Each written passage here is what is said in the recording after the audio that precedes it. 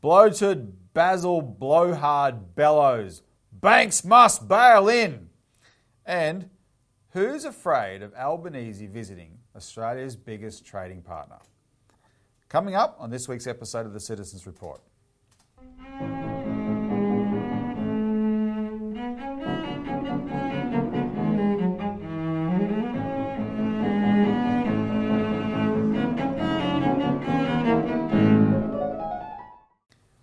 Welcome to the Citizens Report for the 26th of October 2023. I'm Robert Barwick and I'm joined today by Citizens Party researcher and writer Richard Barden. Welcome, Richard. Thanks, Robbie. In this week's episode, we are going to talk about bail-in because a lot's happened lately, Richard, and it actually hasn't been on the front burner, but the Bank for International Settlements' biggest heavyweight, shall we say, has given a speech making it clear it is on the agenda. And bail-in, of course, meaning allowing the banks to steal your deposits to prop themselves up. And we're going to get you to tell the story of the latest example of the effort to really sabotage the trip that Anthony Albanese is supposed to be making to Beijing in a week or so. So before we get into that, remember, we're nothing without you guys, and that includes helping us get the message out through this show. So the way to do that is share it as widely as you can, like the show and subscribe if you're not a subscriber, click the bell icon. Please comment on the show below. That's a very important part of the process. Try and engage with those comments, and also to help with our campaigns, because everything we talk about we're actually campaigning on, please consider making a donation. There's a donate button below. I also want to do something a little bit different than what we usually do. We may do this regularly. A lot of what we cover in this show, as we've made clear in the past, is from our weekly magazine, the Australian Alert Service.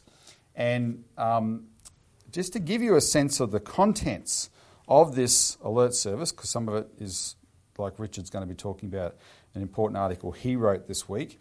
We have an editorial at the front. This week's editorial is called Moment of Truth for Australia's Future, and we're going to cover that as well. It's a contrast between what happened at the Belt and Road Conference in terms of money for infrastructure and what's happening at the US Congress, where it's all about the debate over money for war. And, you know, which path does Australia want to take? We have an article here, Truth Not War, support whistleblower David McBride at his unjust trial on the 12th and 13th of November. And that's about David McBride's trial is coming up on the 13th of November in Canberra. So we give the details of the significance of that trial, and we encourage people to get along to that. But on the 12th, there's a festival at Glebe Park in Canberra from 1 o'clock to 5 o'clock, and we really encourage people to get along and show their support, because, you know, the mere existence of people like David McBride shows that our moral superiority that we like to claim we have on the world stage, we don't have. It's just not true, and he's just one of them, Julian Assange, of course, being another. We have an article this week by Melissa Harrison, Is Taiwan Buying Political Influence in Australia?, where we won't have time to continue our Morrison theme this week, but it is a continuation of the Morrison theme and about the money involved. We touched on some of this last week, but Morrison is hanging out with people who are being paid hundreds of thousands of dollars to spruik the Taiwan line that he's spruiking. He doesn't have to declare, although, Richard, what he's being paid. And so we're saying, well, how much is he being paid for this? So much for transparency. So much for transparency. Five Eyes revives IP theft furphy ahead of Albanese's China trip. We'll talk about that, but that's in this week's alert. We have a feature in the middle called the Australian Almanac, and this one is the transcript of an interview with American Ambassador Chaz Freeman.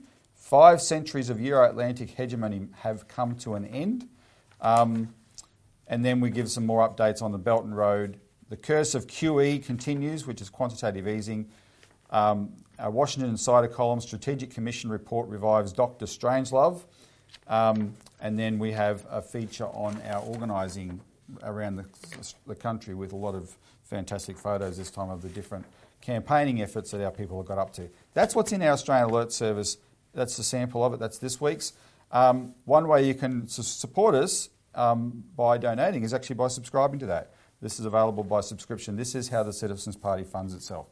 And we can't do justice on this show to the depth of material that's in the alert service, but we try. and we're going to try straight away and get into that.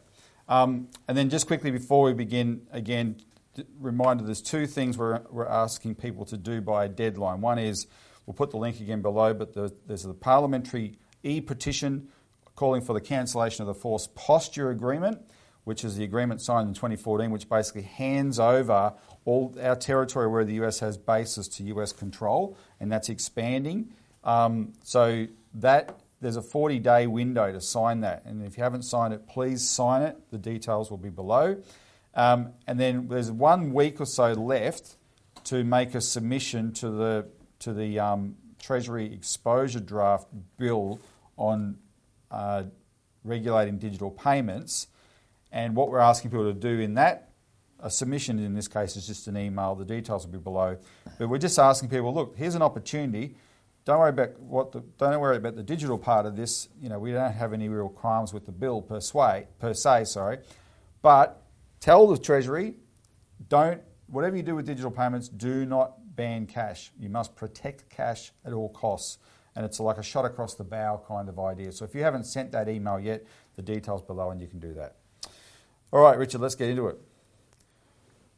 Bloated, Basel, blowhard, bellows, banks must bail in. And I don't like being unfair, but we'll put a picture of this guy on the screen. And it is a bit unfair, except he is from the Bank for International... That's Augustin Carstens. And he is from the Bank for International Settlements in Basel, in Switzerland. And it's what he's saying that made me a bit mean to call him a bloated blowhard. Because, sorry, what he's saying is let's steal the money of the poor to prop up the wealth of the rich in the banks. He really is just a living 1930s cartoon, He isn't is. he? He Like, is. I mean, we'd be calling him a bloated blowhard if he was as thin as a rake, but, you know. He just happens He to just not be as thin happens as to a look rake. the part as well as act it.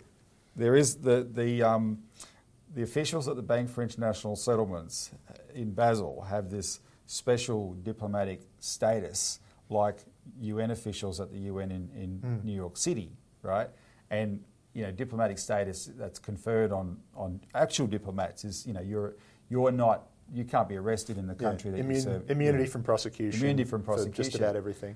So that makes sense at the UN, because you're not going to have all the countries of the world ever get together if they can't do that. Remember how Gaddafi once, just before he died, a few years before he died, he famously flew into New York City, went to the United Nations General Assembly. The Americans would have loved to have killed him then, but of course they couldn't, right? Because diplomatic immunity means something, and it's got a very long history. But for some reason, Richard, that also applies to the Bank for International Settlements, even though it's not even... I don't even know what its official status is in law, except that it is the club that the central banks all belong to. Well, I think they had to set that up because a lot of its board in the early days were actual Nazis. They were. And there was a big debate after World War II, should we shut this down because of how much it helped the Nazis? And it was rescued by the Brits, actually. They made sure it didn't get shut down. So that status includes... That guy, Augustin Carstens, he doesn't pay tax in Switzerland, and it looks like he's eating his profits. Anyway, why are we being mean to him? Well, let's have a look. What's the context of this? Today is the 26th of October, so we have Senate estimates going on in Parliament in Australia this week, and the Reserve Bank is there right now. In fact, I was watching Michelle Bullock, the new Governor of the Reserve Bank, just before we came in to record the show. This is Thursday morning. So I haven't heard what she's saying yet. I've suggested some questions to some senators that I hope they ask her. So we'll see if that happens, and if so, we'll play them next week. But Michelle Bullock has to decide whether she's going to raise interest rates again on Melbourne Cup Day, right? The first Tuesday in November.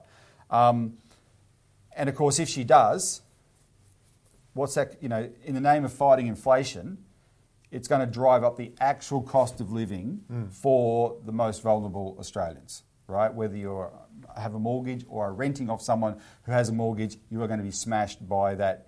But that's what they do. They call it, we're fighting inflation by driving up the cost of living. Now, this, though, Richard, has taken the world... This is part of...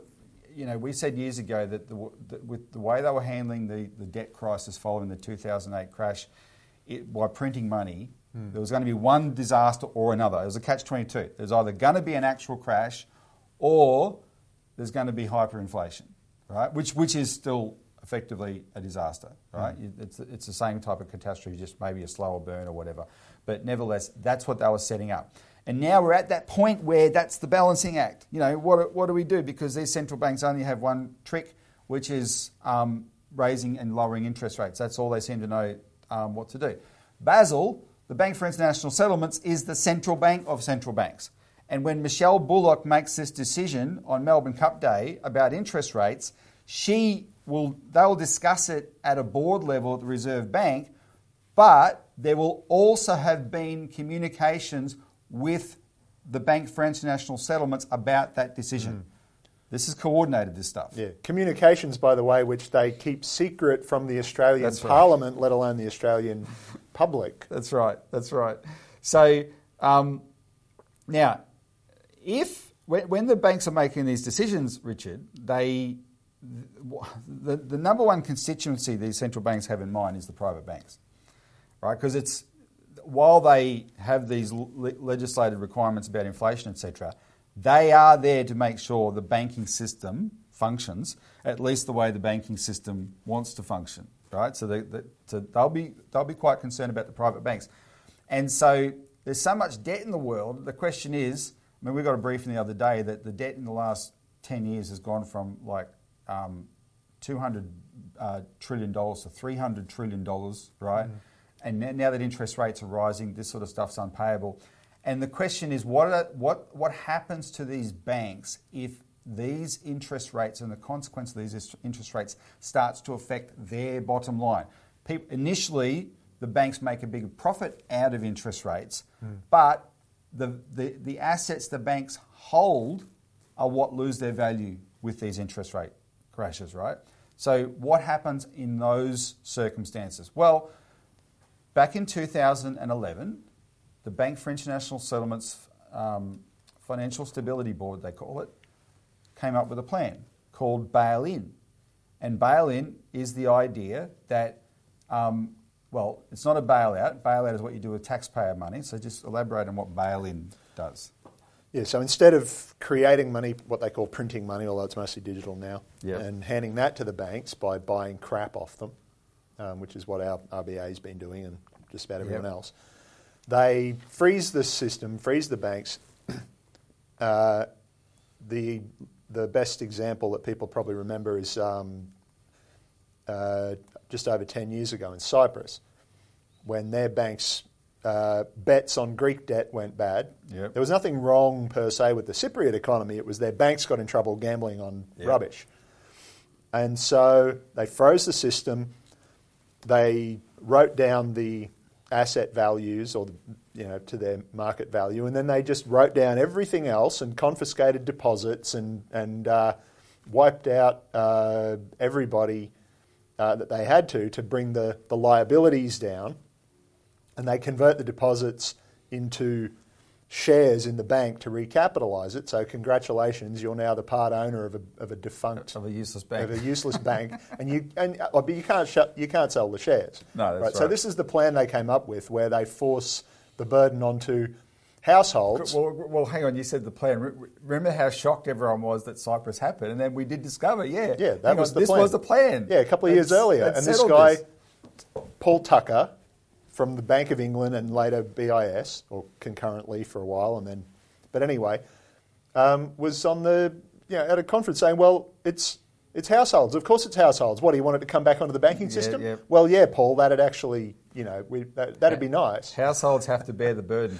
Now, in 2017, our party caught wind that there was a bill before the Australian Parliament that had all the language, such as resolution regimes, that we knew were hallmarks of bail-in. And we looked at that bill and we identified there was a back door, a loophole in that legislation that in an emergency could be used to bail in Australian deposits. We had the government saying, no, we would never bail in deposits.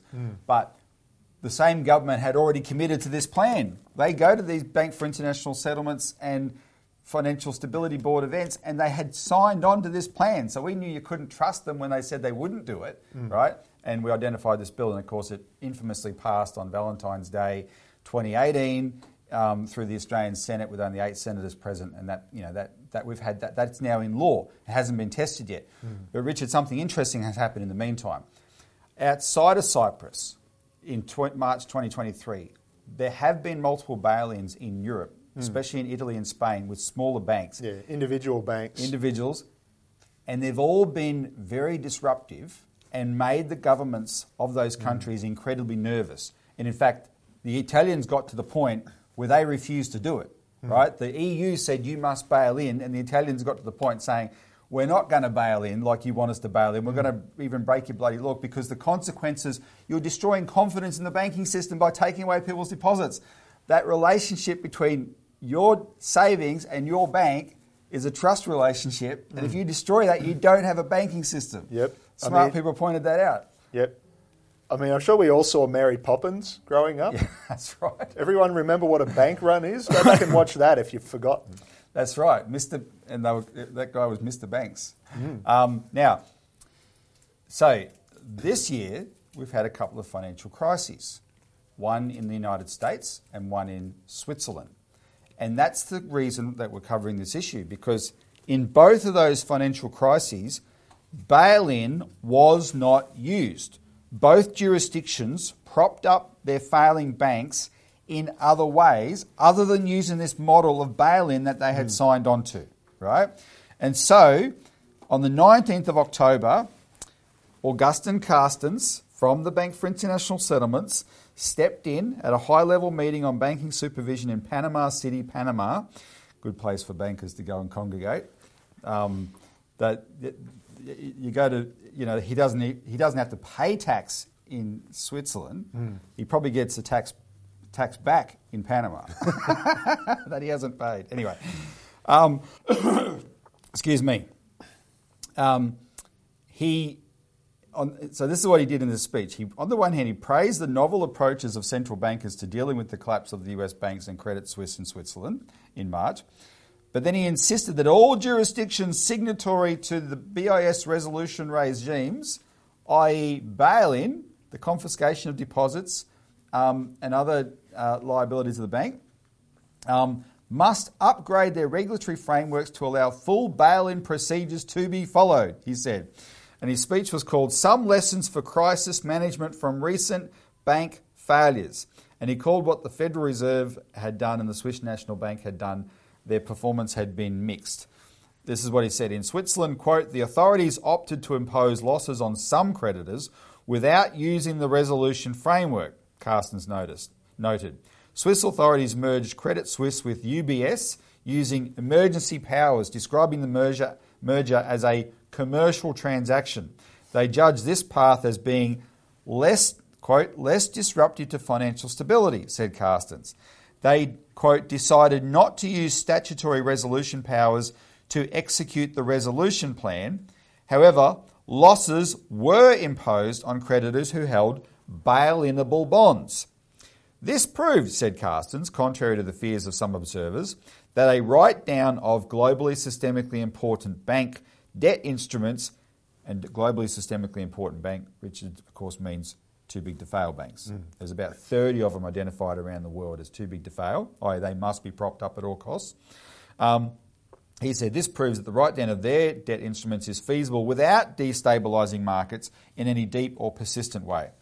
And he was responding to long-voiced claims that confiscation of private instruments in banks, whether bonds or deposits, i.e. not only shares, would cause greater destabilisation to the banking system. And then he had a crack at what the Americans had done to save Silicon Valley Bank and the couple of other big banks in the United States that went under. He said that while the overall story is positive because systemic disruption was avoided, the authorities had to resort to emergency powers or exceptional actions. Therefore, he ruled, crisis management frameworks must be improved to sweep up everything. His disapproval of the actions of sovereign governments using their discretion rather than following the plan highlights the true intention of Bank for International Settlement crisis management, gaining control over the policies of nations across the globe. And that's why we call them the banker's dictatorship. right? That's what they've been gunning for all along. Yeah, and remember, and we've been reporting on this all along, they're quite open about it. Like that, what's his name? Mark Carney, the former head of the Bank of England, Canadian. He ran the Bank of Canada, and then they brought him to England. Who chaired the Financial Stability Board as well. Yeah. And now he's pushing all this green finance garbage because that's where the next big banker's bonanza is. The world's ending if we don't trade carbon. But anyway, and he called for a financial regime change. Yes. And he's working with the likes of BlackRock and Vanguard, these big American hedge funds and these other investment banks, so-called, that are basically glorified hedge funds nowadays. And they want control of monetary policy taken away from governments. They do. And they're quite open about it. And so what this shows you is that the architects of bail-in still fully intend to use bail-in. Yeah. And that is a pressure that's going to be on our governments in an emergency, because in Australia right now there is actually a real crisis in the banking system. It's just that we have a system where the banks get to privatise their profits and socialise their losses. And so we'll put this on the screen, and I'm sure this is going to come up with the Reserve Bank Governor Michelle Bullock today. Look at this graph, and the red there, and you'll see the headline anyway, RBA's $43 billion in losses put pressure on Chalmers for bailout. But it's not the RBA. It's not really the RBA's losses. It's what they bought off the banks in order to prop the banks up in COVID.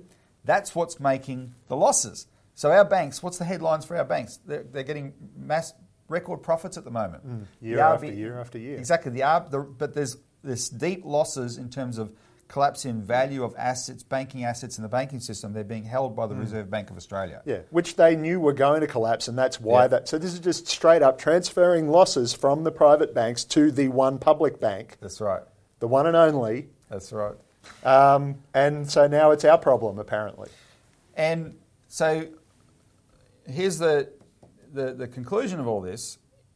The solution to all these problems, whether it's the threat of bail-in or the banks being able to just give us offload all their problems onto the taxpayer, etc., is what the Citizens Party has made a name for itself advocating for 30 years. We have to bring back a national bank.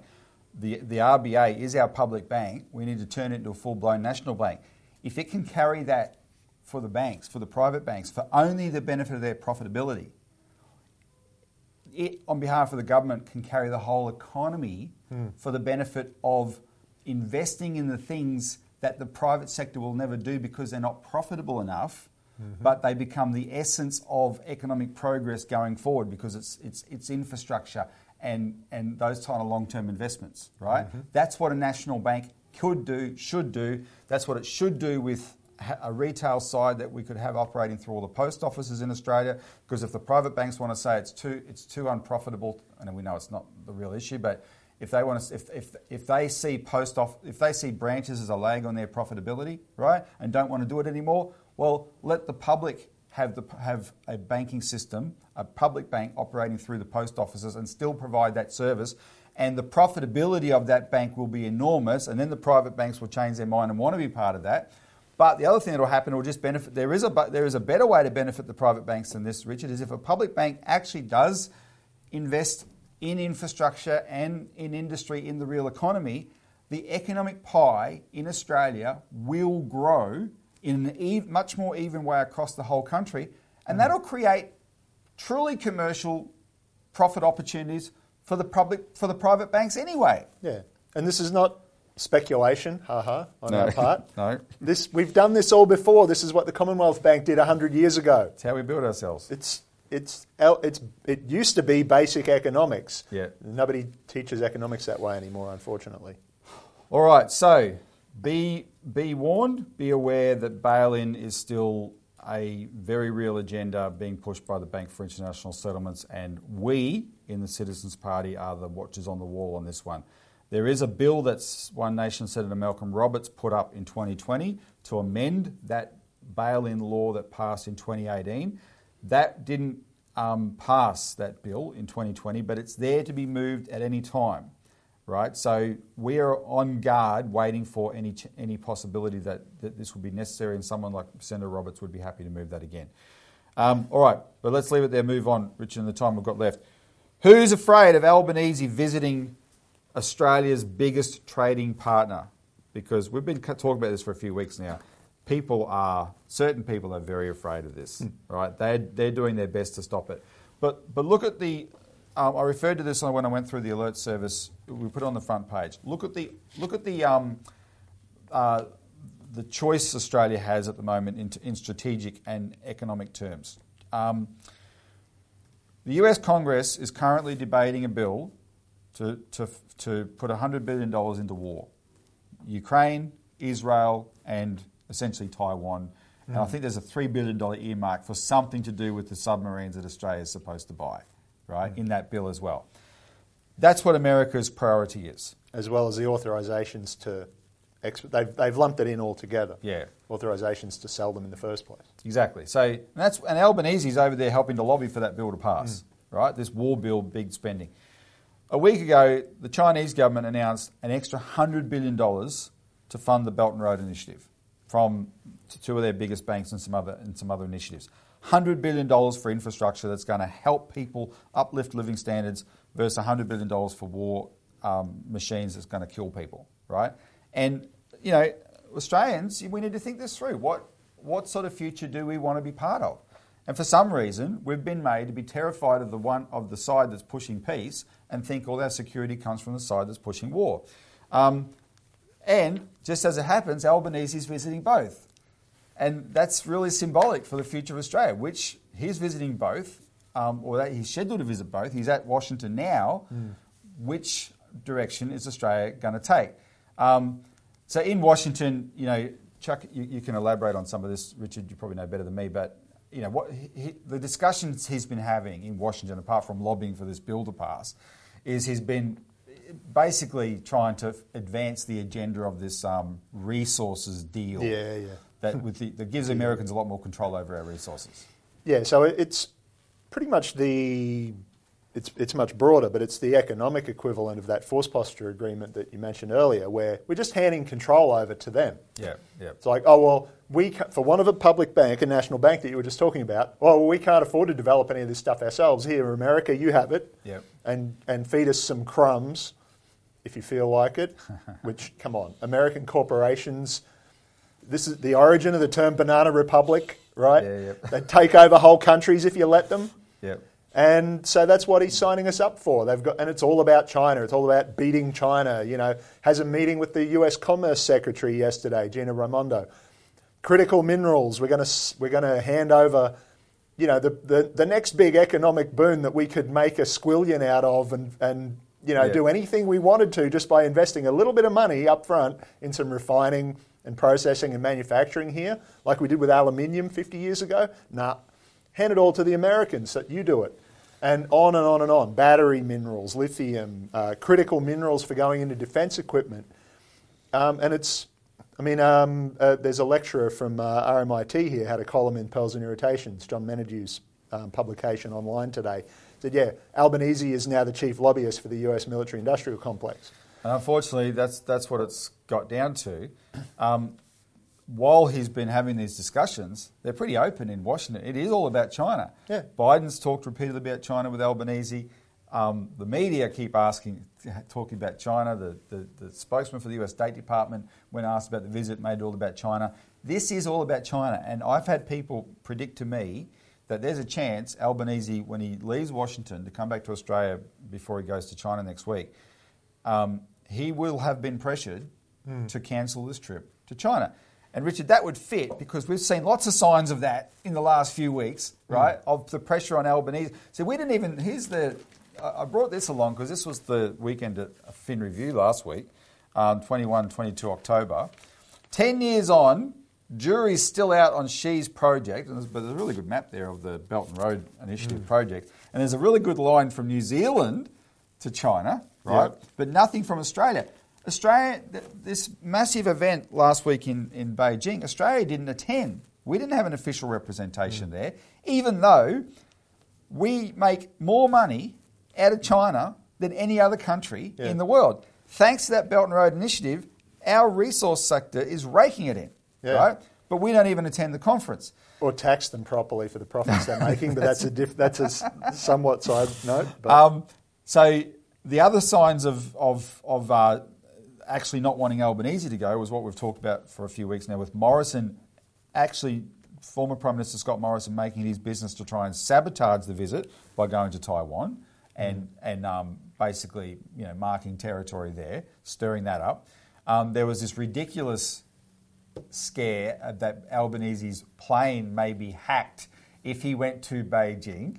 And anyway, so the security people who warned the plane may be hacked said that he should postpone the visit. But now, so we're already on guard on that, and then this happened. And we'll put up the picture. This is what I wanted. This is what Richard's here to tell the story about. These 5 guys got together in Palo Alto, California, and they are the Five Eyes, or the domestic security chiefs of the Five Eyes countries. And what was, people probably heard this on the news, but the big issue was they'd never done this before, right, Richard? The Five Eyes chiefs have never got together in public to make an announcement before. So why now? What's so important that they're going to do this now? Well, the only thing happening is Albanese is about to go to China, and what did they do? What did they say? Well, it's rehashing. It's old wine in new bottles in a sense, because they've been going on about this for years and years about how China supposedly steals intellectual property. Everything that China does, all its advances, is all because they stole our precious. They stole it from us. Now, Mike Burgess, the head of ASIO, has a certain look. So we did run we've been a bit unfair this week. We did run this image of Mike Burgess and Gollum from Lord of the Rings complaining that they stole our precious. The fools, the little fools. But they're seriously contending that China's economic advance and all of the technologies that it's developing and spreading through its economy and through the world's economy through the Belt and Road Initiative is because they stole them from us. Including stuff we don't even have yet. I guess they stole a time machine too. But isn't it right? The Burgess's main examples of Australian innovation were all these really old ones. Oh, mostly, yeah. I mean, he claimed a couple of things that were actually invented independently in different places, including Wi-Fi and refrigerators. Refrigerators was long enough ago anyway, 150 years ago. But yeah, all the actual examples of Australian inventions he could cite, apart from Google Maps, which was originally developed by a company based in Sydney, although the founders of it were Danish. At least 2 of the 3 of them. But so it was all old things. It was penicillin that was developed by Howard Florey. Yeah. It was, what was the other one? The Hills Electric Hoist. Drills. He didn't mention the Hills Hoist. He should have. But here's the thing. So he cited examples of innovation, but he wasn't saying China's stealing these. No. Right? But this is, Australia's this wonderfully innovative country and China's stealing our intellectual property. Yeah, but he couldn't give examples of it. No. Couldn't give examples of the kind of systematic hacking of this and that and the other and that he's talking about either. Because he says, everyone spies. That is, we spy on China and everyone else because we can, and so does everyone else. But then he just cites, he says, this goes well beyond traditional espionage, and then he only cites an example of traditional espionage where they, supposedly Chinese intelligence recruited this academic and got him to put feelers out to get information that he, for them, and and they got onto it and chucked him out. Well, okay, maybe, again, everyone spies. But they're all going on about how, they hack everyone and they steal our IP, our inventions, our technologies, our innovations from every advanced Western economy. Most especially the United States, supposedly, because this was convened by the head of the FBI, Christopher Wray, in Silicon Valley. That's where Palo Alto is. It's that general San Francisco Bay Area with all the technology companies. And Stanford University was where they held the thing. And it's all garbage. And you also made the point that 150 years ago, the British were accusing America of this. Well, they were doing it openly and unapologetically. They were, all of the steam engines and modern metal smelting and foundries and so on. And, the British Empire was the biggest empire in the world. Of course they were going to be the leading technological innovator, and the Americans were getting out from under their yoke, and so they just pinched everything they could. Yep.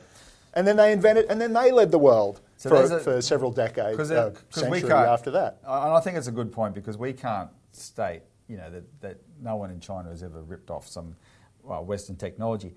However, what you would have to be deliberately blinded by prejudice to look at China today and say this is an economy that only functions by stealing other people's technology, because this is an economy that's had all sorts of sanctions put on it in the most high-tech areas, and those sanctions have forced it to innovate on an unprecedented scale, and they've done very well. And you've got some pretty impressive stats that show you what China's doing anyway. Yeah, so this is just some examples of...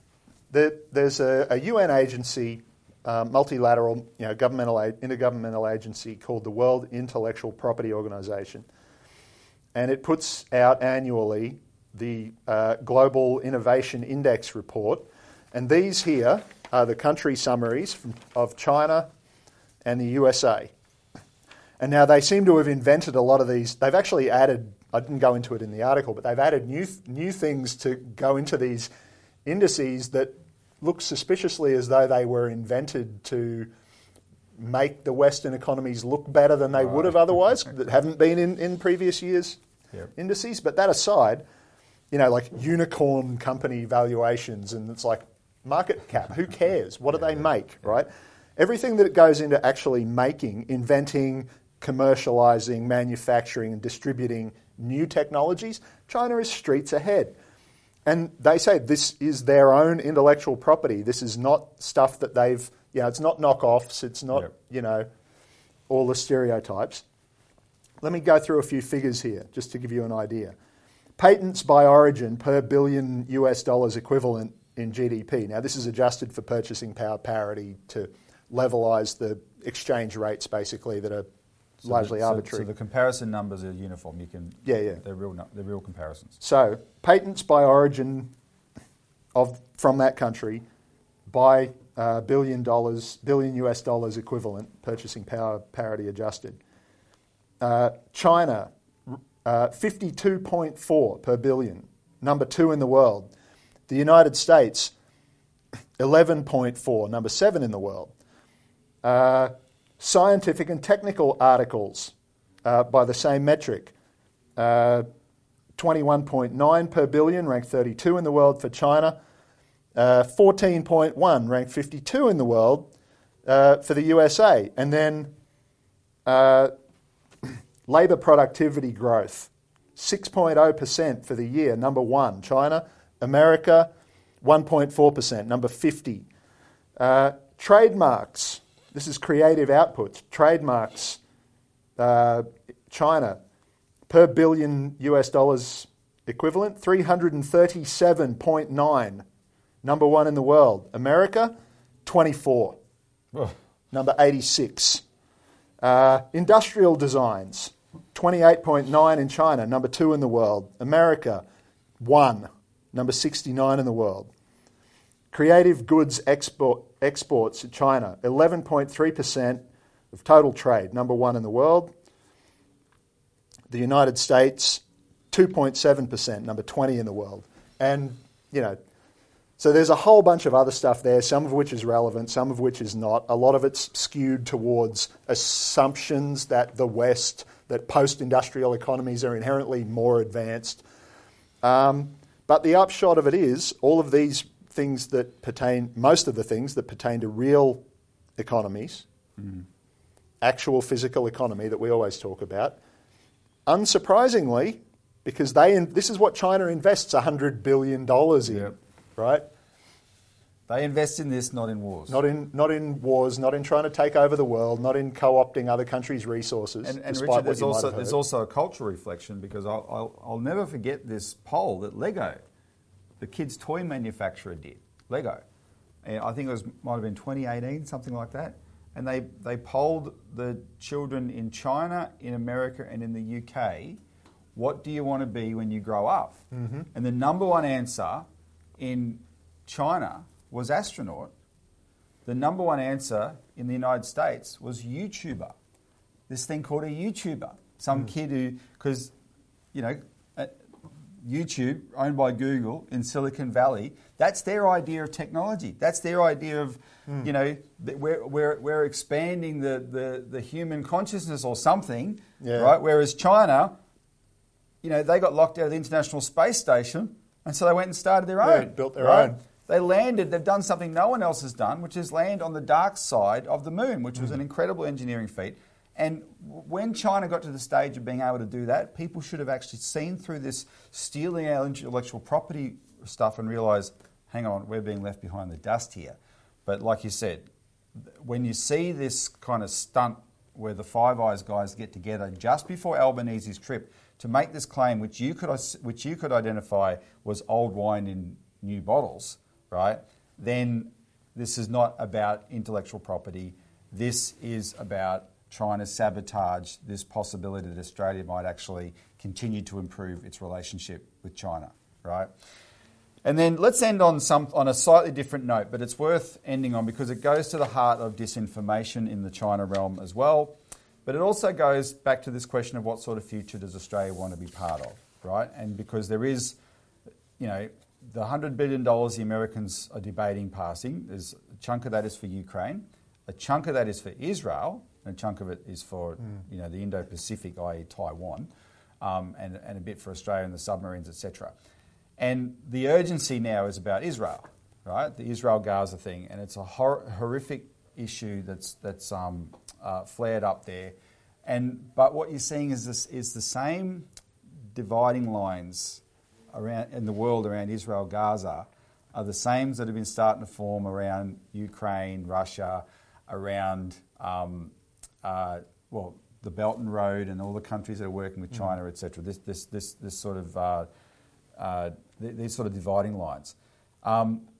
So we have a friend of mine and yours, Richard. I've been on his show. Daniel Dumbrell is a Canadian who lives in China, and Daniel's a very intelligent guy.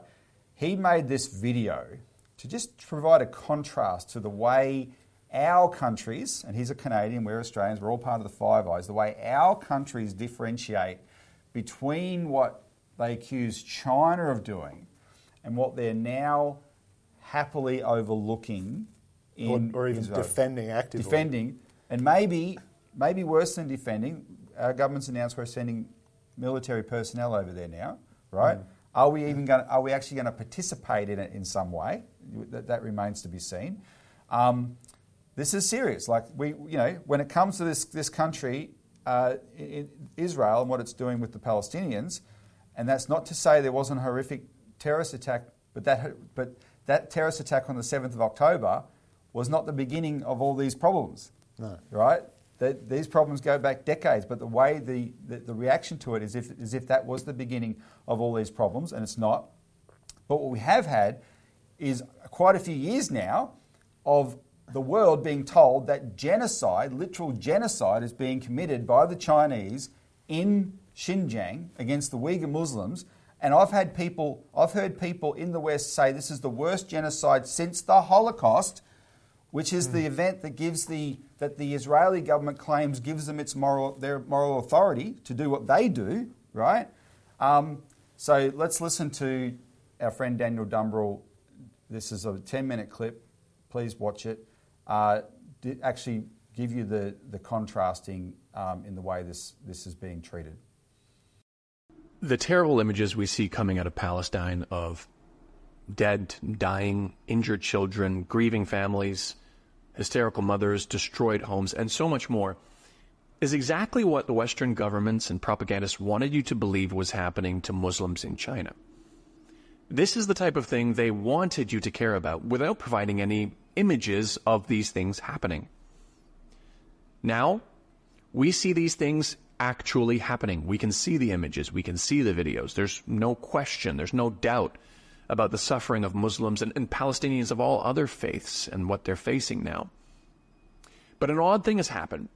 The same people, the same governments, the same propagandists that wanted you to care about these types of things now stand with the people delivering that suffering.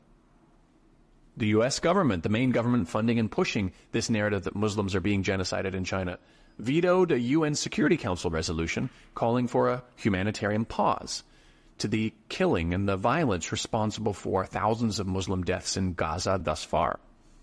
Ursula, the president of the European Commission, who once said the idea that Russia was cutting men, women, and children off from water and electricity were acts of pure terror and considered them war crimes. When Israel did this same thing to their civilian population in Gaza, Ursula had little more to say other than that she stands with Israel and that Europe are friends of Israel. And leaders across the entire Western world began saying that Israel has the right to respond, a right to defend itself. China received no such empathy or support when they, too, experienced brutal terrorist attacks. Attacks which, by the way, targeted everyone, Uyghurs included.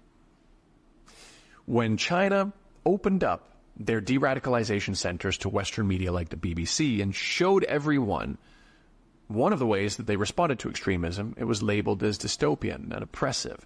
Even just the idea that innocent people may also have been caught up in the training centers shown by BBC was considered crimes against humanity.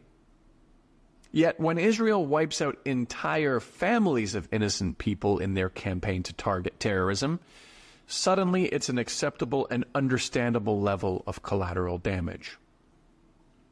And while Israel is in the process of turning what's frequently referred to as an open-air prison into a graveyard filled with its Muslim-majority inhabitants, they had the nerve to issue a joint statement in the form of a UN resolution raising concerns over how Muslims in China might be treated.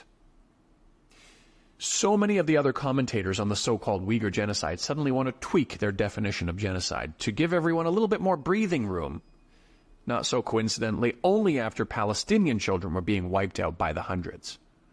Jay Michelson wanted to continually remind everyone that Uyghurs were being genocided, but now faced with images of hundreds of dead Palestinian children, he wants to now instead spend his time explaining why Israel shouldn't be accused of genocide and how it's super important that we're really careful with throwing around such a loaded phrase like genocide. Jeffrey Kane, a propagandist and commentator also on the so-called Uyghur genocide, once criticized TikTok for removing any content that came from Uyghur commentators under any circumstances and said that it meant that TikTok saw Uyghurs as terrorists. Now, after he saw that some Uyghurs stood with Hamas or Palestinians, he expressed great disappointment. Does this now mean, according to his logic, that he himself suddenly believes there's a terrorist or terrorism sympathizer problem within the Uyghur community? I doubt he'll go that far. He won't say this directly, but certainly he went further than TikTok with his solution to this problem, and it didn't involve just trying to get their content taken down. Instead, Jeffrey began calling the FBI on Uyghur immigrants who sympathized with Hamas to get them deported from the U.S., the place where they were apparently headed to experience superior American freedoms, including free speech. Ben Shapiro said that virtually no one should be canceled for speaking about politics in an unapproved way, unless you were a proponent of canceling people over bad takes, in which case you can burn in the bed that you made for yourself. Now, Ben has begun making his own bed and called for the cancellation of anyone who has said anything that overlaps with what Hamas says, like, for example, the Palestinian people are oppressed. You know, Mehdi Hassan once quoted an academic, Michael Austin, in his book. He said that if Adolf Hitler said the world was round, that wouldn't make it flat. Now, Hamas is responsible for a brutal terrorist attack, but that doesn't mean that there aren't any objective truths mixed in with their messaging. Speaking of Mehdi Hassan, you'd think, with all of his American bootlicking he did for MSNBC, he would have been spared when they came for the Muslims. But amidst the crisis in Palestine, he and two other Muslim anchors were suspended in what appears to be an attempt to protect their narratives. Regarding American bootlicking, Muslim Uyghur groups coming out to show solidarity with Israel with limited or no empathy at all towards the Palestinian situation might not seem logical. But when you find their groups connected to and or funded by the American government, it suddenly makes sense. The World Uyghur Congress is a U.S.-funded organization, and they were also very quick to strongly condemn Hamas directly for their attack. But they had nothing specific to say about what their fellow Muslims are going through in Palestine, opting to use more ambiguous language. Now, some of these characters wanted to show support with the Palestinians or even Hamas directly in some cases, like with Arslan Hedayat. But after his friends scolded him for his expression of support and even threatened to call the FBI on him, as we saw earlier, he swiftly retracted his position, apologized, and got back in line. Now, to be fair, though, American influence aside, many overseas Uyghurs look at Israel's apartheid system and ethno-religious state as a model for what they'd like to achieve in Xinjiang. Even Arslan himself actually said that he wanted to see Xinjiang cleansed of all non-Turkic ethnic minorities, and other Uyghurs have praised Israel's Zionist philosophies. There are overseas Uyghurs who, of course, don't share these ideas, but usually they keep quiet, because we've seen before how Uyghurs who tried setting the record straight on the Uyghur genocide narrative, for example, were doxxed and chased off of social media. This is the true face of freedom in the West, and it applies not only to Uyghurs. For the most part, celebrities and other public figures need to show their support for Israel. And when these figures, in far more rare numbers, want to support ordinary Palestinians, they're expected to remain measured, and they're almost always required to attach a condemnation of Hamas to any expression of empathy toward Palestinians. It's a requirement that does not exist in the other direction. But for the most part, the safest bet is to still offer generous expressions of support to only Israel. You know, Justin Bieber posted an image of destroyed buildings with the words, "Praying for Israel" written over top. When he realized it was an image of Gaza, he deleted it. Jamie Lee Curtis posted an image in support of Israel showing children looking up at the sky in fear and captioned it, "Terror from the skies." When she realized it was Palestinian children, she deleted it. When these people realized the horror that they had been seeing in these images was in fact being experienced by Palestinians, their reaction was not to reconcile and address it. Instead, it was to delete and ignore it. No matter what side you stand on in regard to the current conflict, there is absolutely no way to deny the epic scale of hypocrisy and cognitive dissonance we're seeing. Now, in regards to this narrative, though, more people do seem to see through the BS this time around, though. There's somebody named Caitlin Johnson who has a really good theory on this. I'll share a link to it. But it's getting more and more difficult for governments, celebrities, and platforms to herd people into U.S. State Department-approved narratives in general. But they're certainly trying. You know, even YouTube has begun censoring and demonetizing voices like Richard Medhurst, who empathize with Palestinians. Mainstream media are suspending voices that don't play along. And Israel has been literally killing journalists, restricting their access, or completely shutting down their operations altogether.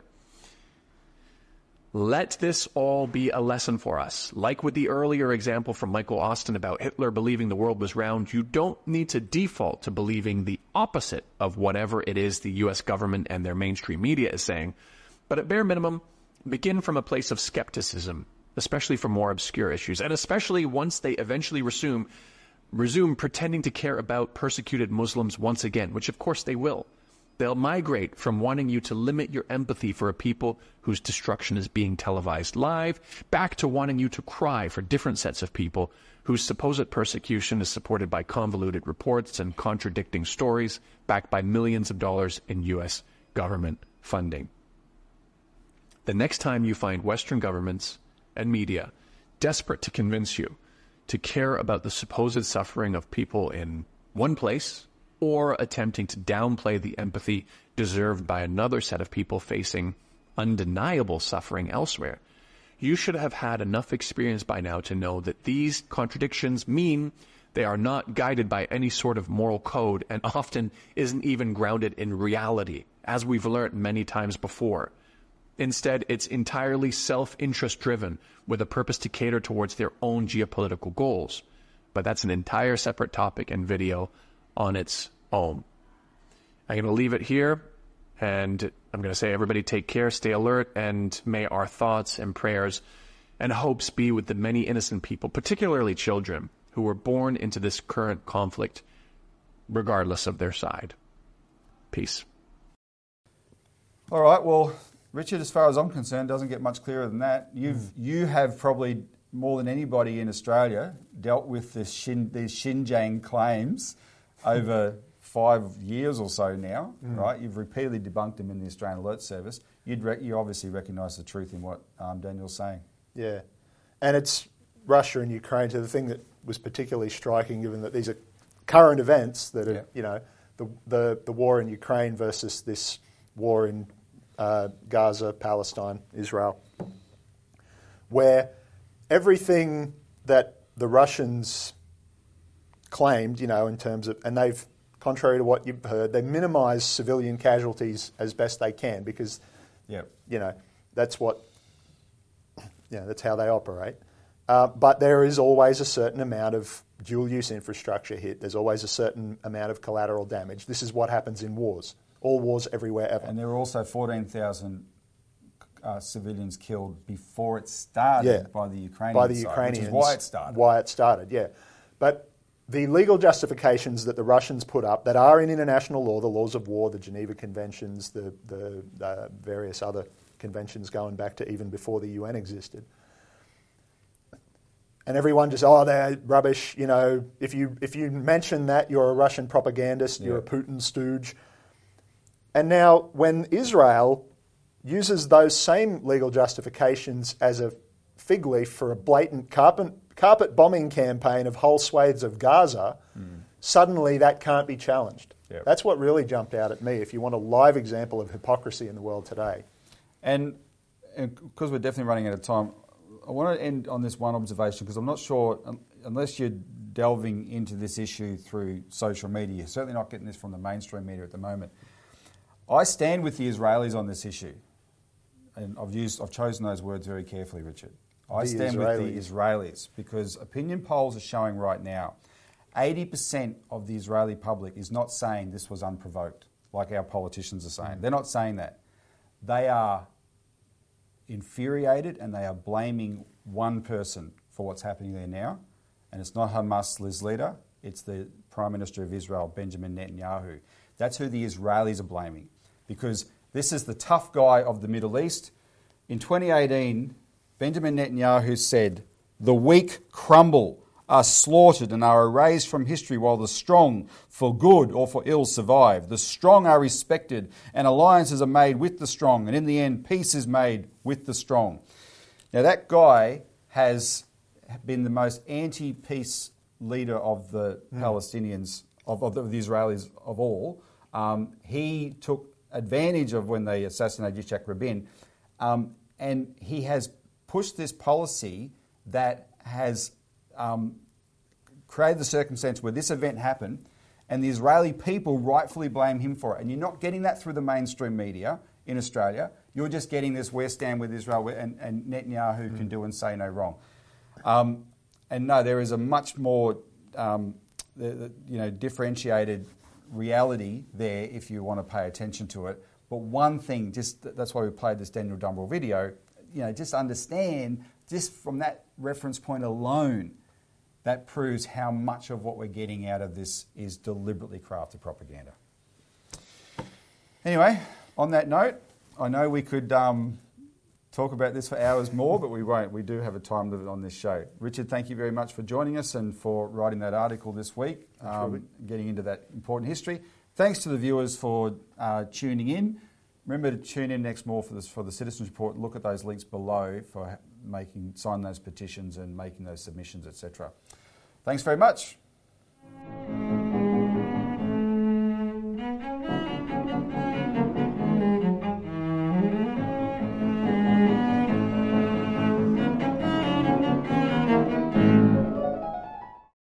Authorised by Robert Bowick, Citizens Party, Melbourne.